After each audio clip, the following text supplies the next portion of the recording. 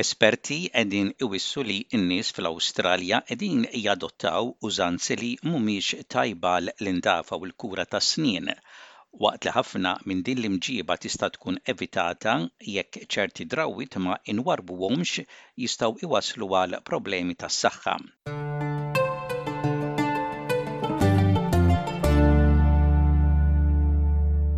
Għal ħafna nies fl-Awstralja li tmur għand id-dentist mhix xi ħaġa ta' gost. Fil-fatt, riċerka ġdida turi li 13% biss tan-nies fl-Awstralja marru għand id-dentist jiċċekkjaw sninhom f'dawn l-aħħar 12-il xahar.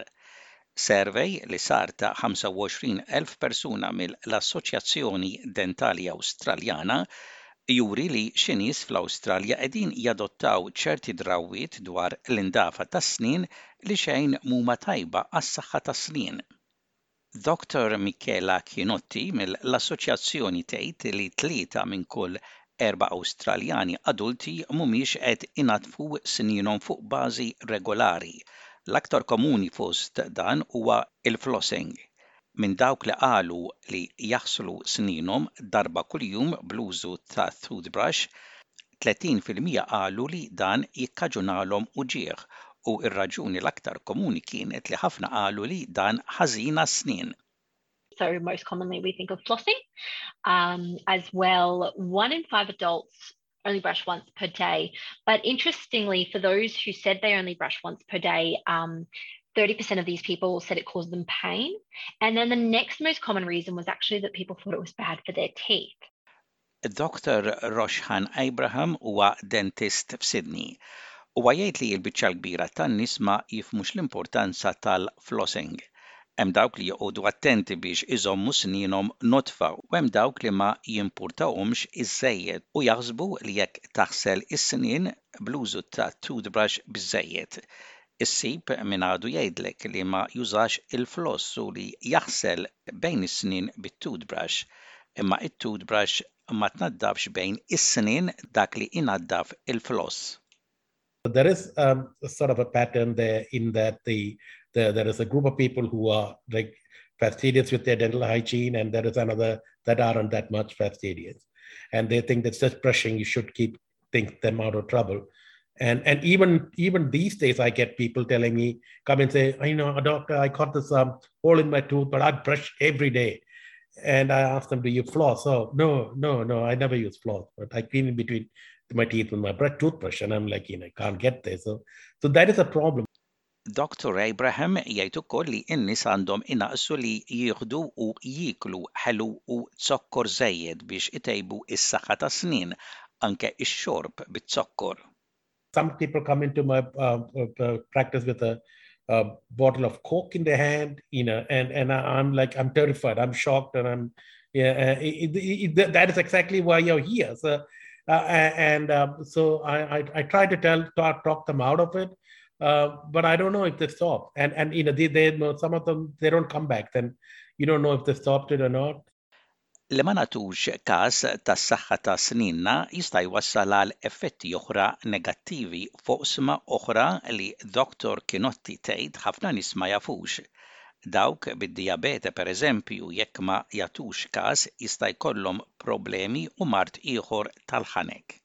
One of the, I guess, best known or most common that we often refer to is the impact that diabetes can have on the mouth. So people with type 2 diabetes that perhaps hasn't been detected or is not being controlled well at that point of time can actually increase someone's risk of developing severe gum disease, where what happens in the mouth is that the bone and the gums is lost from around the teeth, so they can actually become loose over time if the disease isn't treated.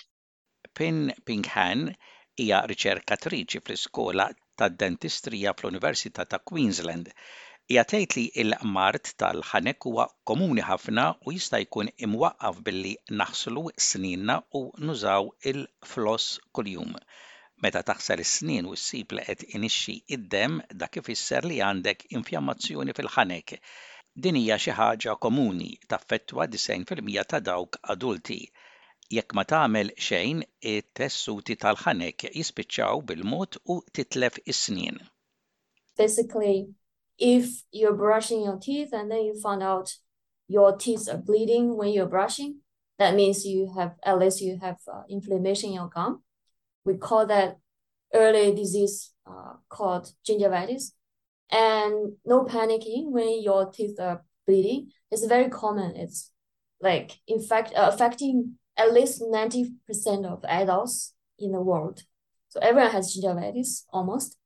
If you leave it until it develops, and your gum tissue will be gone eventually, and you lose your tooth. Dr. Kinotti tgħid li hemm ħafna fatturi. Hemm min ma jafx li tal-anqas darbtejn kuljum għandek taħsel snienek. Hemm ċirkostanzi oħra wkoll għaliex in-nies ma imorrux jaraw dentist bħal COVID, it-telf tax-xogħol jew joqogħdu il-bogħod minn dentista. For example, when in talking about brushing, that people aren't aware that 2 times is the optimal amount of times per day to be brushing the teeth, and it may be that they don't have the access to talk to someone to provide them that information, or for some people who are accessing the dentist, it's things at play such as COVID has prevented people, loss of jobs might have prevented someone, not living near a dental clinic, it might prevent someone. So there's a lot of factors that play typically that come together that affect people's ability to follow through on some of these recommendations. Flimkien ma' nuqqas li ma jarawx id-dentista minħabba l-pandemija hemm ukoll l-iskemi dentali li m'għandhomx fondi biżżejjed. L-istennija għal dentist pubbliku u iż-żieda fl-insurance tas-saħħa privata li tista' twassal biex wieħed ma jagħtix każ biżżejjed tal-kura ta' snienu minħabba li ma jkunx jista' jħallas. Il-lettur fid-dentistrija pedjatrika fl-Iskola Dentali f'Melbourne, Dr. Mihiri Silva, tgħid li irid isir aktar biex tkun ipprovduta kura dentali aktar aċċessibbli. Certainly a lot more needs to be done because often there are multiple factors, people who maybe don't speak English fluently, maybe recent arrivals. There might be sort of refugees and other sort of factors as well, financial factors and so on, that sort of multiple things that make it harder for those people to access care.